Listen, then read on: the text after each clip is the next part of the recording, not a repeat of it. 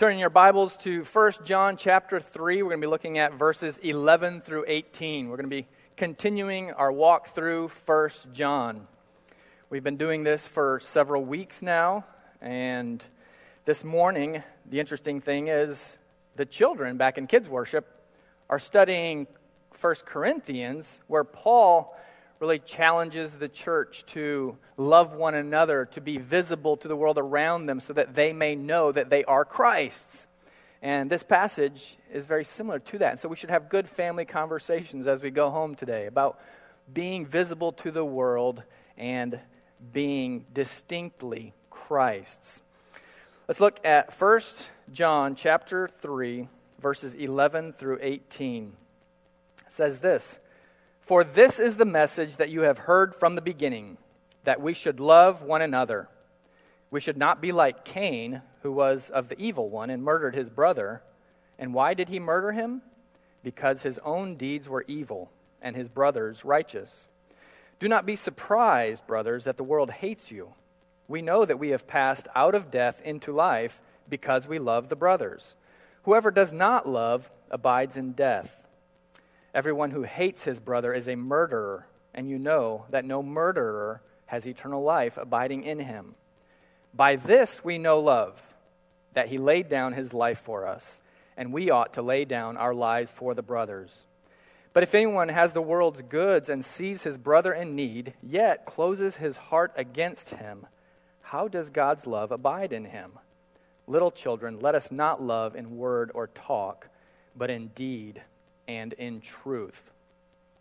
So this message, as we said, builds on what was taught last week, specifically the closing remarks from the previous passage where John makes it clear that one who does not love his brother in Christ is not practicing righteousness and is not of God.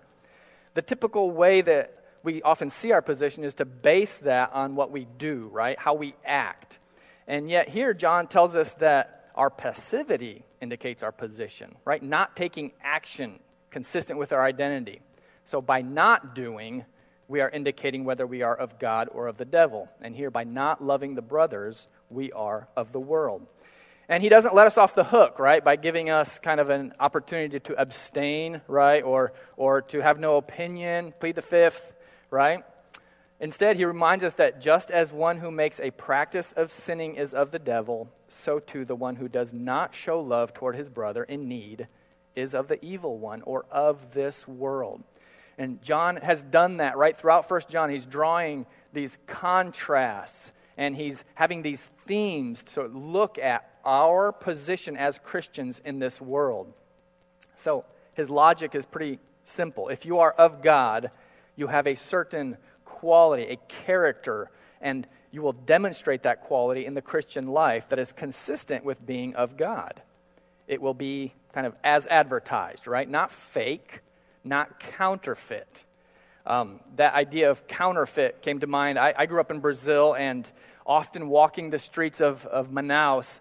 And if you've been on vacation to another country, specifically maybe South America or Central America, or on a mission trip, you will see streets often lined with vendors selling counterfeits, right? Knockoffs, whether it's shoes or purses or DVDs or just general apparel with a logo on it that isn't quite what it's supposed to be, right? Not quite the original. Here's one here that you might see often. I'm a big Adidas fan, right? Looks kind of right, but then when you look at it again and you buy that backpack with that logo on it and take it home, you're like, wait, Abibas? No, it's supposed to be Adidas, right? Close, but not the original, not the real thing. It's missing something, right? And so as children of God, of the household of God, we need to be clear about our identity so that we don't misrepresent, right? And this counterfeit business, it's a $1.2 trillion business, and it creates a lot of problems for brands, right? It creates problems with loss of sales, damage to their reputation, fallout of poor quality and returns and having to deal with complaints, harm to those partners who are trusting them, And then all the time and money spent investing and fighting that industry. It's harmful. It's not good. And so we too, as children of God, need to recognize our reputation to a watching world is important to us. The gospel is important. So John's message follows this clear logic. We're going to jump into it here. It says, basically, his premise is that we should love one another, right? If we love the brothers in deed and in truth, then we have passed out of death into life. And if we have passed out of death into life, we have God's love abiding in us. And if we have God's love abiding in us, we are of God. Therefore, if we are of God, we will love one another. Makes sense, right? In fact, when in Sunday school, when I said something like that to the kids, they're like, yeah, like, makes sense. There ought to be unity, right? This ought to be a clear understanding of where being of God leads us. And so he begins right away with this idea that he's talked about before, which ironically is that the message that you are hearing is nothing new, right? He says, this is the message that you have heard from the beginning in verse 11 there. And that specific message is that we should love one another. Now, as soon as you hear that, oh, this is a message we've heard before, right? And you're like tuning out, you're thinking of what we're doing next. Those of you watching live stream are like finding the mouse, looking for ways to find something else to watch because you've heard it before. But that's not necessarily a bad thing to be able to hear something you have heard before. In fact, as believers, it should be encouraging. As parents, it's encouraging for me to hear my son or my daughters say, I've heard this before, because it indicates they have been reading God's word. They have had teachers who are investing in their lives. They are familiar with what God's word says, so that this is nothing new. And yet, it's something we need to be reminded of. And so in John, the gospel, chapters 13 and 15, John has, he's told us about how Jesus repeatedly commanded his followers to love one another, referring to that command in Leviticus, right? That you should not hate your brother, you should love your neighbor as yourself. And then earlier in 1 John 1 and 2, he says the same thing, right? This is nothing new. And so almost everything that John writes, specifically in this passage, is mentioned elsewhere in Scripture. Almost as if he's serving as an editor, right? And just pointing us to where this message has already been mentioned. We think of 1 Thessalonians. Paul writes, now concerning brotherly love, this is right here on our passage. Concerning brotherly love, you have no need for anyone to write to you, for you yourselves have been taught by God to love one another. For that indeed is what you are doing to all the brothers. But we urge you, brothers, to do this more and more. And I would encourage you, Cape Bible Chapel. I feel like we understand this, right? And I'm not up here to correct or see something that I see as a problem in our church. I want to encourage you to do this more and more. And at the same time, we need to be reminded sometimes. We need to be looking at our lives and saying, am I reflecting that I am of Christ, right? Am I being authentic? Or are there some things that I need to work on? And so the fact that you have heard it before is of great encouragement, specifically that we should love one another.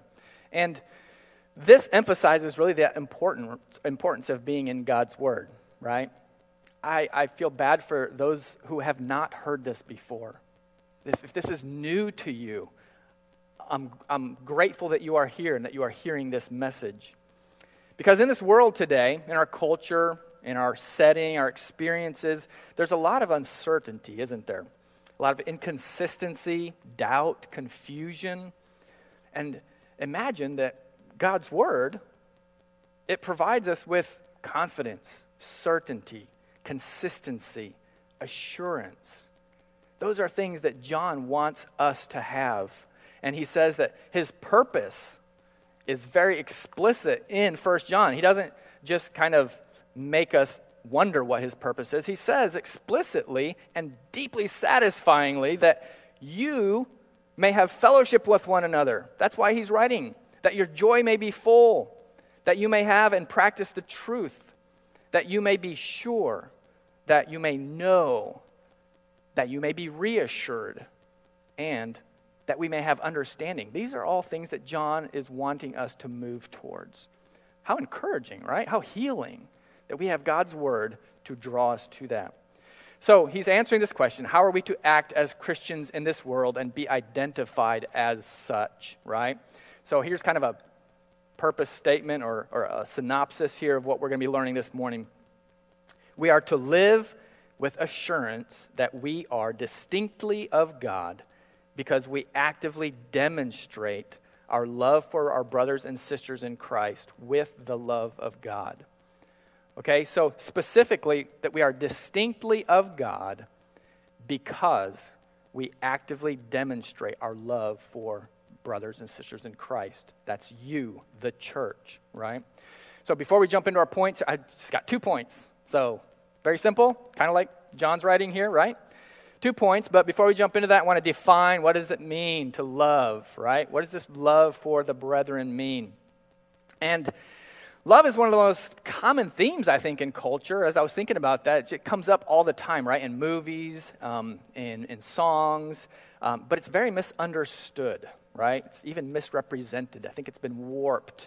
And speaking specifically of romantic love, I thought, I'm going to get just an idea of what our songs write about love, okay?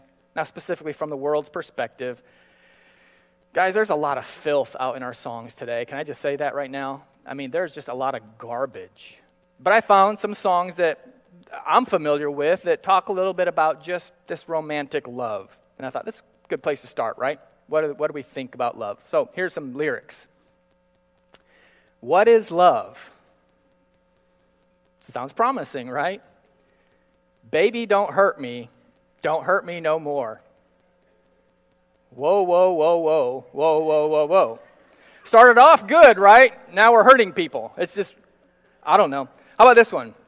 Every breath you take, I'll be watching you. You guys are familiar with some of these, right? That's just creepy. I don't care who you are, where you're from, what you did, as long as you love me. Now some of you are like, oh, that was so romantic. He just needs a little more responsibility, right? I mean, be responsible. How about this one? I know where you hide, alone in your car. I've got nothing on that one, but that is a love song. That's a love song. And finally, it must have been love, but it's over now. And that's not helpful, right? We'll never know what love was, and it's over. Now, granted, these are just some unique lyrics, right? But you don't want these people helping you understand what love is, especially agape love, the Christian love for one another, right? And so in this context in 1 John, it's not romantic love, it's not infatuation, it's not natural, it's not even an intense liking that we're going to be looking at here. And liking is something instinctual or natural. It's not the result of a selfless effort, and it does not overlook certain characteristics, right? Which agape love does. You simply like or you do not like. And so that is not what we're saying here. In fact, this sounds bad, but we're really not called to like one another, right? Martin Lloyd-Jones in his commentary writes, we are not called to like the brethren, but we are called and commanded to love them. That's a different thing. Like and love are separate.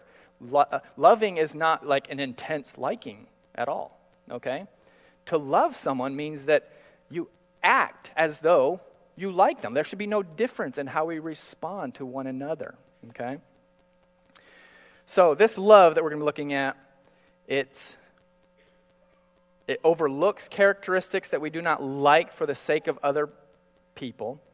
It's the love that we read about in 1 Corinthians 13. It's the fruit of the Spirit. It's the love that is demonstrated to us in redemption.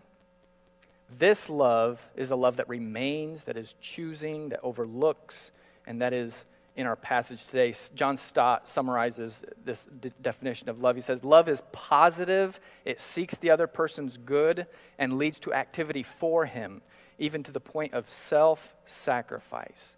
And that's going to be a key term there, self-sacrifice. If you look throughout the New Testament, right, God's love for us is really described in the context of the gospel, the cross.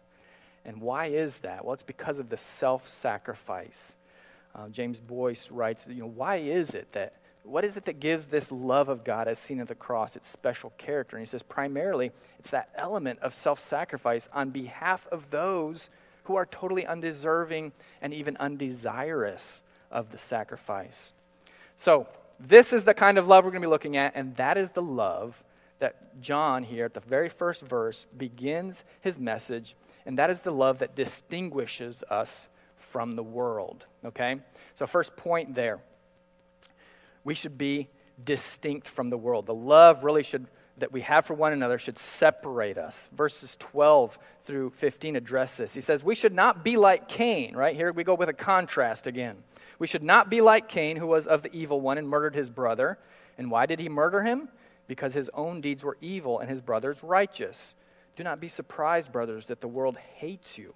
We know that we have passed out of death into life because we love the brothers. But whoever does not love abides in death. And everyone who hates his brother is a murderer. And you know that no murderer has eternal life abiding in him. Now, with this first point, this is going to be kind of just a walkthrough. I think everyone agrees with this, right, and understands it. But the world should be easily distinguishable, right? And when we are in the world, there should be a stark contrast. There should be obvious boundaries. That is what we are talking about when we say that we are in the world but not of it, right?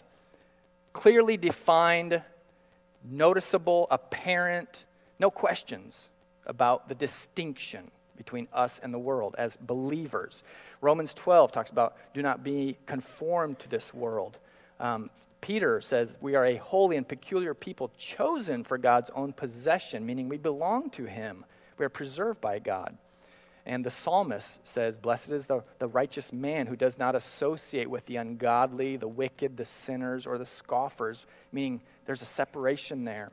And then ultimately, James, he says even that friendship with the world makes you, by definition, an enemy of God. So it's clear, right, that there needs to be this distinction. So let's look at the world.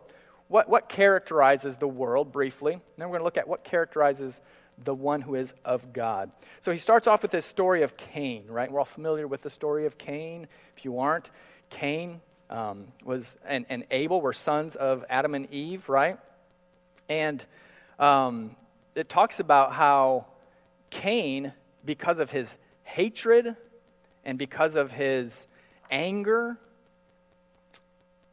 because of the sacrifice that he offered, was not accepted by God because he was disobedient to God, right?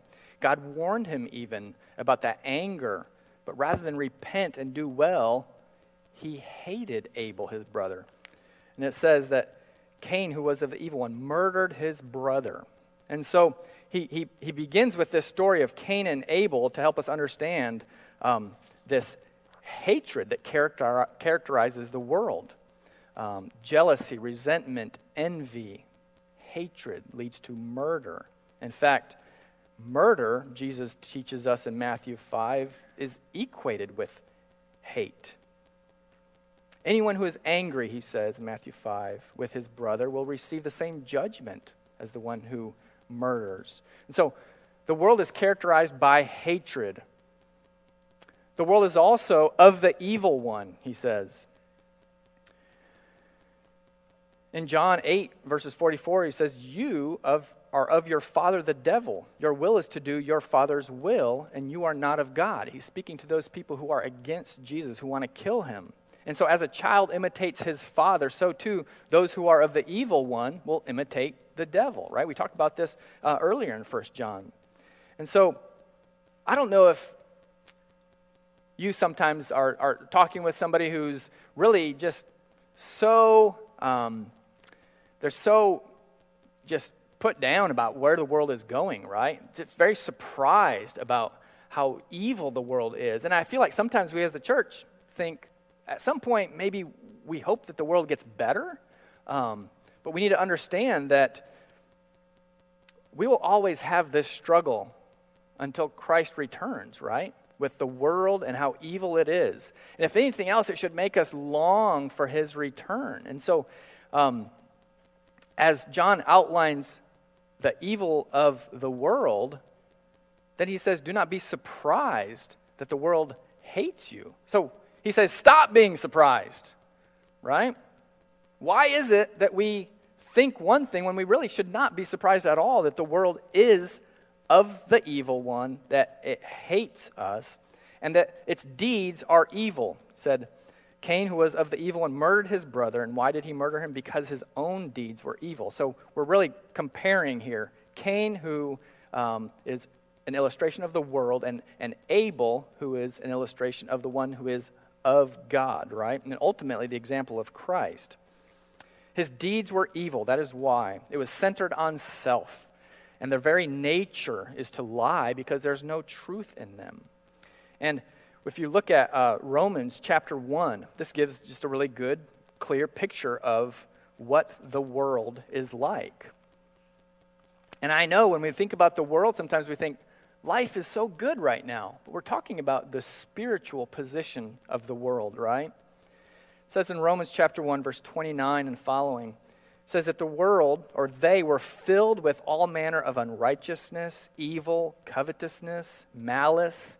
They are full of envy, murder, strife, deceit, maliciousness. They are gossips, slanderers, haters of God, insolent, haughty, boastful, inventors of evil, disobedient to parents. That's in there. Foolish, faithless, heartless, ruthless. And though they know God's righteous decree that those who practice such things deserve to die, they not only do them, but give approval to those who practice them. That's a pretty dark description of the world, right? It's ugly, unsettling. The Bible calls it warped and crooked. And so these are the evil deeds that characterize the world. And then finally it says that whoever does not abide, or whoever does not love, abides in death. And so that word abide means to continue and to remain in, to persevere in. And what's important for us to understand here is that when you are abiding in death, when you are remaining in death, it means that you are dead to begin with, right? We are all at one point dead in our sins until we are made alive in Christ. And so this is the new birth that we talk about. This is a picture of a resurrection to new life as a new creation, alive and a member of a different household. I think Ben mentioned that last week about how we are members of the household of God or members of the household of the evil one, right? And in Ephesians 2, it gives us a clear picture here of what we're talking about here. It says, you were dead in the trespasses and sins in which you once walked. Everyone. Following the course of this world, following the prince of the power of the air, the spirit that is now at work in the sons of disobedience, among whom we all once lived in the passions of our flesh, carrying out the desires of the body and the mind, and were by nature children of wrath like the rest of mankind. But God, being rich in mercy, because of the great love with which He loved us, even when we were dead in our trespasses, He made us alive together with Christ. And so that is what John is describing there. He's saying, if you do not love, you abide in death. So that is the world, right? Let me ask you, are we like this in any way? What should you do if you recognize some of these markers in your own life? Or what if you see some of these characteristics beginning to settle in your heart? I'm going to talk about murder, but it's of the same thing in your heart, right? Hatred. What should you do? John says, don't be like Cain. And it's impossible to have the divine nature abiding in us if we are like this. And so we need to recognize that if you are abiding, if you're remaining in that position, then you must repent. That is what we need to be doing. And if you've not already, then receive His grace. Become a child of God. Receive life. Become distinctly of God. Right? That's what we're talking about, that distinction. And so then in contrast to the world, he looks at this, who is of God. What does this look like? He's saying that if you are of God, there should be this incompatibility with the world, right? The Christian should not ever feel comfortable. This is something I think we all struggle with. We like to be comfortable. And if you find Christianity attractive because of its ease, then you're confused about the authentic Christian life in this world, right? And I like how C.S. Lewis put it. He said, if you want a religion to make you really comfortable, I certainly do not recommend Christianity. Right? There should be an unease in us as we are in this world. Why is that? Well, because we have been changed through the gospel. We are now of God. You are no longer of what we talked about earlier, of the evil one. You are no longer characterized by evil deeds, hatred, and murder. You've passed out of that, out of death, and into life. And so be distinct. And he points out a couple things here that we can focus on to be distinct in. He's saying, first of all, that we are to have righteous deeds. As Abel, his deeds were righteous, right? Cain's were unrighteous, were evil. Abel's sacrifice was righteous. In fact, because it was accepted, right, we know that it was righteous. In fact, in Hebrews, we read about Abel as well. It says that God commended him as righteous because of his sacrifice, because of his heart. And he knew to be obedient to God, right? So your deeds are righteous. Second, you know that you are distinctly of God because you're hated by the world. He says, do not be surprised that you are hated by the world. And that for no reason. The world doesn't hate you because you're a hateful person. The world hates you because you are of God. The world does not hate you because you are a good person. In fact, the world will probably welcome you and embrace you as just a good person. But as soon as you make that distinction, that I'm a good person because I am of God, and that is my motive in it, they will hate you. There's a great danger here of being just good, right? I mean, how often have we had that opportunity to distinguish ourselves from just being good people and claim the love of God abiding in us as our motivation for loving others, and instead we just kind of remain content to be quiet and considered good people. We must be different, right? The world will not hate you for being good, and therefore it's a temptation to remain in those circles of people doing good without ever really being distinct. So let's be distinct in our goodness. But that's because we're tempted to do that because the world hates us otherwise. Jesus over and over again told his disciples, right? The world will hate you because you are mine. He also quotes the psalmist in Psalm 35 and 69. In the Gospel of John, read how Jesus says that the world hates me without a cause. There doesn't need to be a reason except that we are distinctly of God. The world will hate you. Third, it says that those who are in Christ, or those who are of God, they abide in new life. Verse 14 says, we know that we have passed out of death into life because we love the brother. So we know this. It's a settled assurance. And if you're a believer today, I hope that you have that assurance, that confidence. He says, we know this. It's not something that we're debating or questioning all the time. This is something that we have confidence in. Martin Lloyd-Jones says that this is the great certainty that defines Christians. That knowledge and that confidence is what makes us confident Christians, right? And distinct. Not only are we given life, but we're given a life that is eternal. Says that in 1 John 5:13, he says, I write these things to you who believe in the name of the Son of God, that you may know that you have eternal life. That is assurance as a believer, and I hope you have that assurance. If not, read the things that you have been taught right from the beginning in 1 John.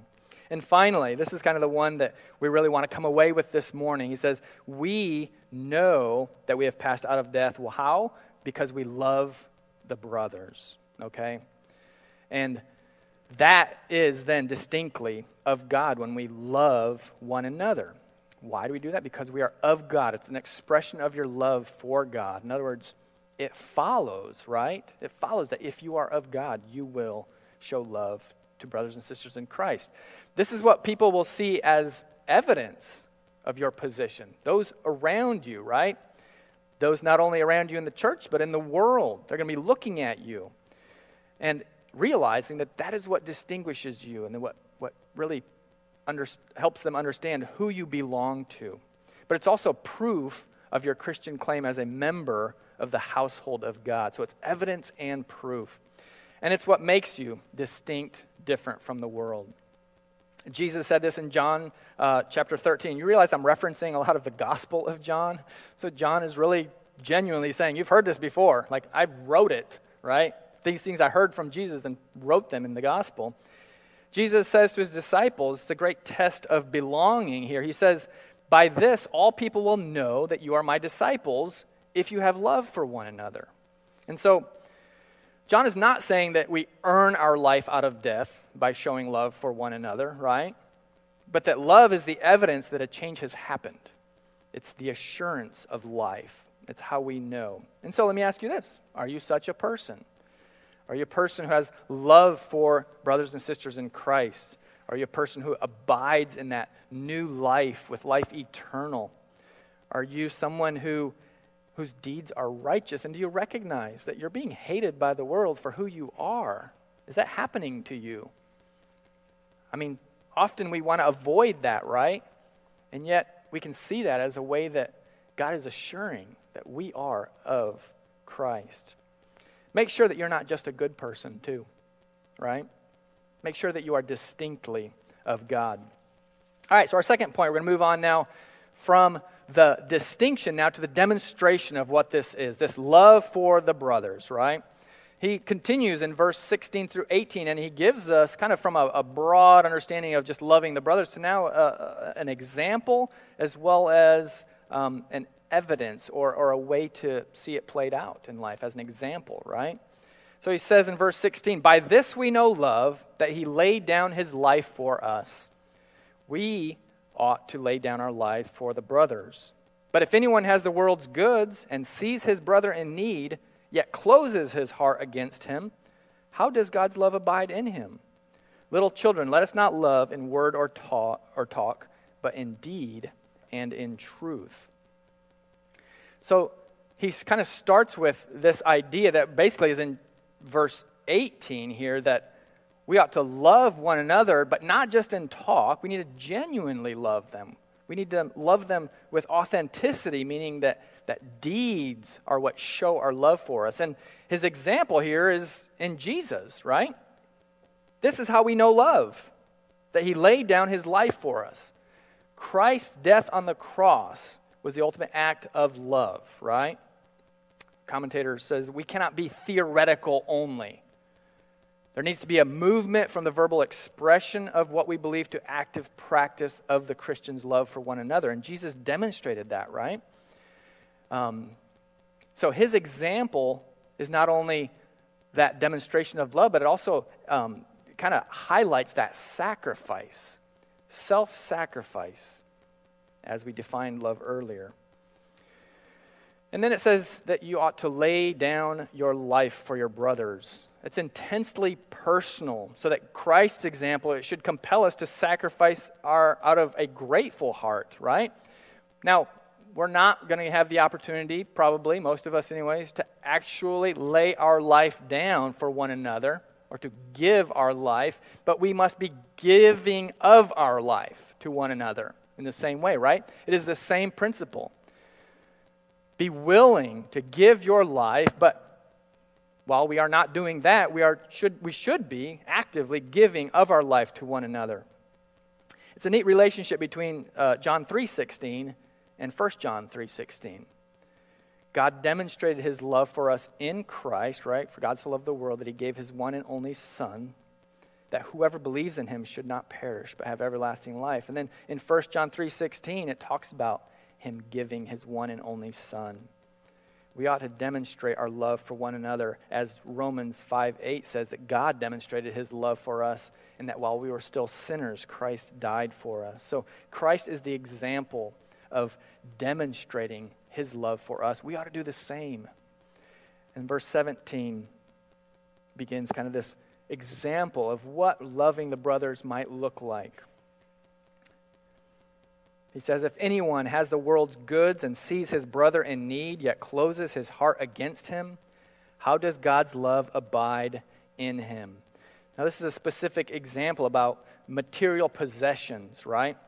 It's a specific practical way that John wanted to just highlight to understand what exactly we're getting at. How can we put this to practice, right? John is not saying that if you do not have material possessions that you're exempt from showing any love to one another, okay? This is an example, but we also must use this in many other ways in life, not just material possessions. We're going to talk about that in a little bit. But he's also not saying that the world's goods are the only way to show God's love to one another. And if we do that with a closed heart, it says, by considering somebody, if you see somebody in need and you close your heart, I think I lost my point here. He says if you're doing it with a closed heart, it's this idea of closing your eyes to something or turning from that. The literal word is actually your bowels, closing your bowels, right? Or your entrails. It's the heart or the seat of feeling, emotion, of compassion. And so it's intentionally shutting down your response. So if you have the world's goods and you see a brother in need and you close that off, right? It says that, how does God's love abide in him? And so to meet a brother's need, you must first be prepared to give generously, right? Whatever it may be.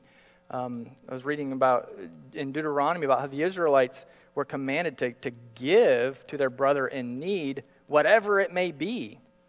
God gave the Israelites the land, right? And now he's saying to share it with brothers in need. And remember that how we are to be giving should be something that we think about as being distinct from the world. How are we as believers giving in a distinct way, right? Your generosity should be different than the world around you.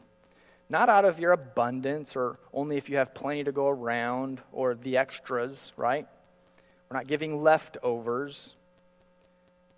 It may mean painful sacrifice. And this is kind of where we begin to see then the definition of love and saying, are you giving to a point where you are feeling the effects of a sacrificial giving?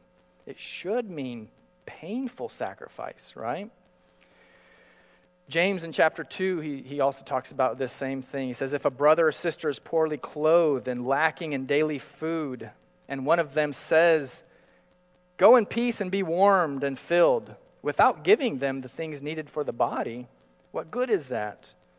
And he talks about how faith by itself, if it does not have works, is dead. And it's the same with love, right? If love does not have works, it is dead.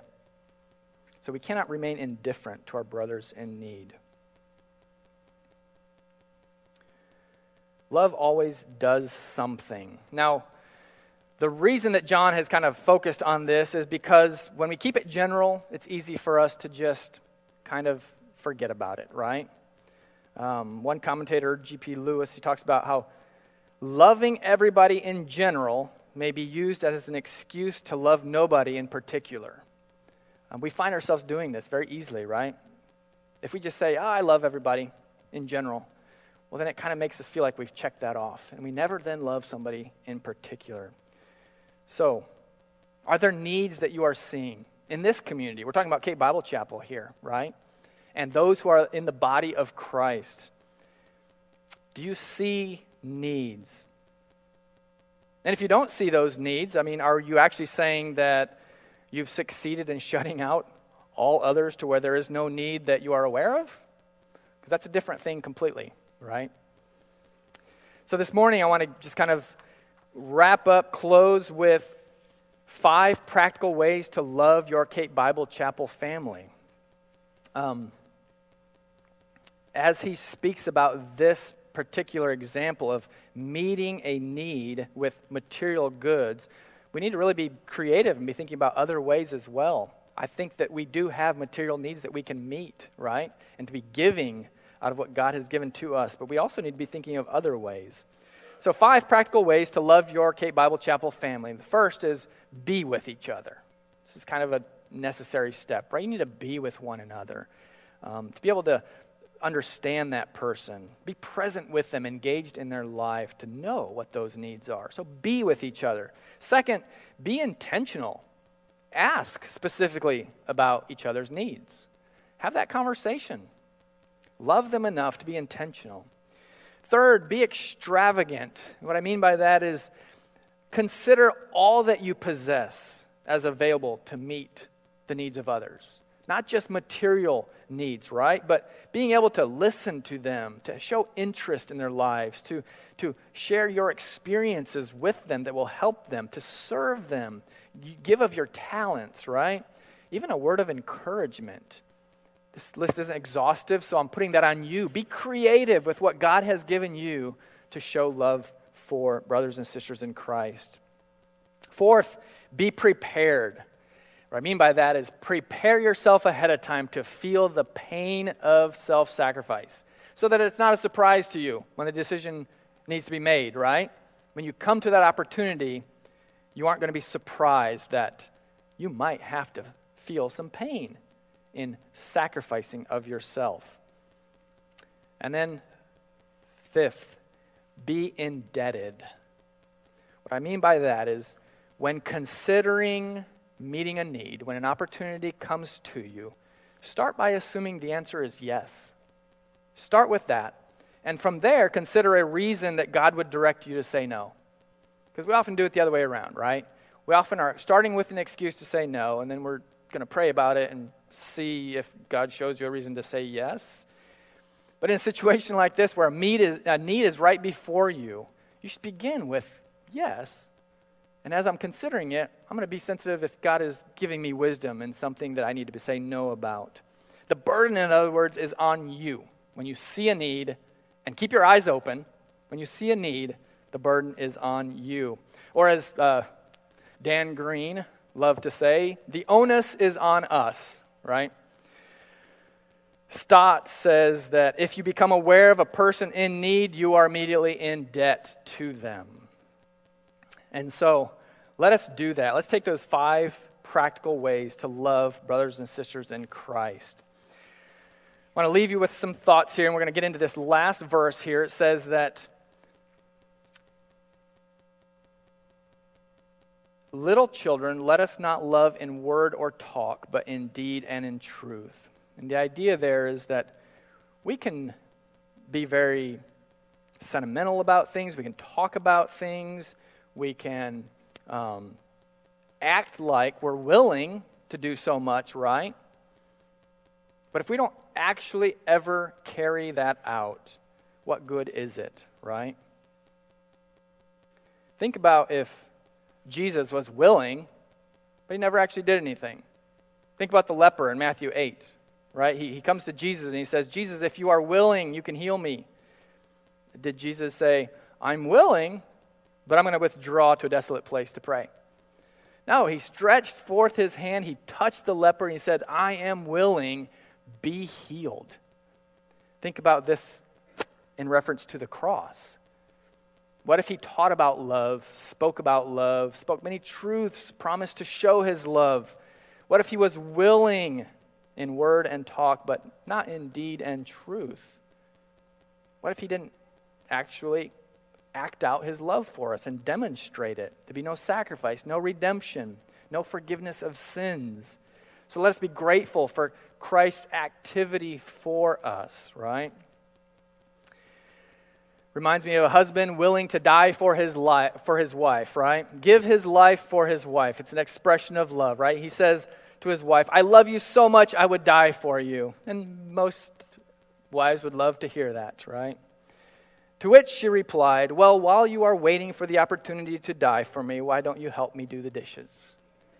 It's a good example of how in everyday life, while we're waiting for that opportunity, let's be active in loving one another in the home, here in the church, as you see one another and spend life with each other.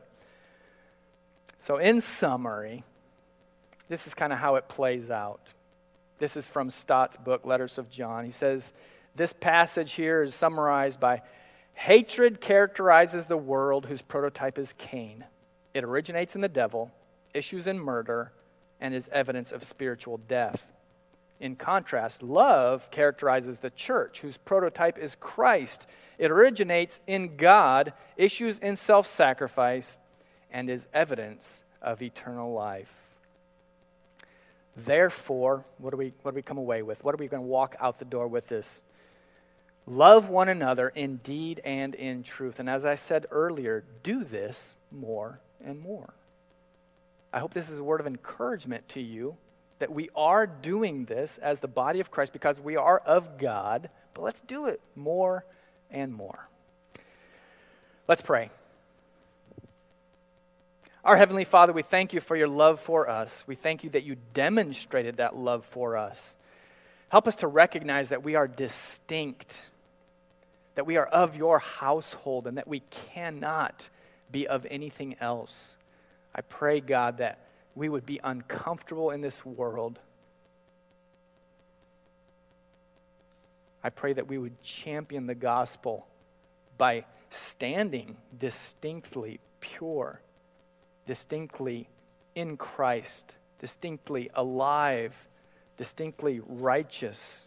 I pray, God, that you would give us wisdom as we navigate our lives and keep our eyes open for opportunities that you give to us to love one another. And this does not limit our love to just one another in the church. We are to love all. We are to love the world, everyone in the world. We are to love even our enemies, God. And so I pray that you would help us to be creative in finding ways to use what you have given to us, all that we possess, God, to sacrificially meet needs of all kinds. And I pray, God, that the evidence just would be so obvious to people watching, to people around us, that we are of God. And we pray these things, God, for your glory. I ask, God, that this morning as we leave, that we would not forget these things, but we would just even take those 5 ways of just demonstrating our love for one another and help us just to get creative and active in our love. Let us not love in word or talk only, God, but in deed and in truth.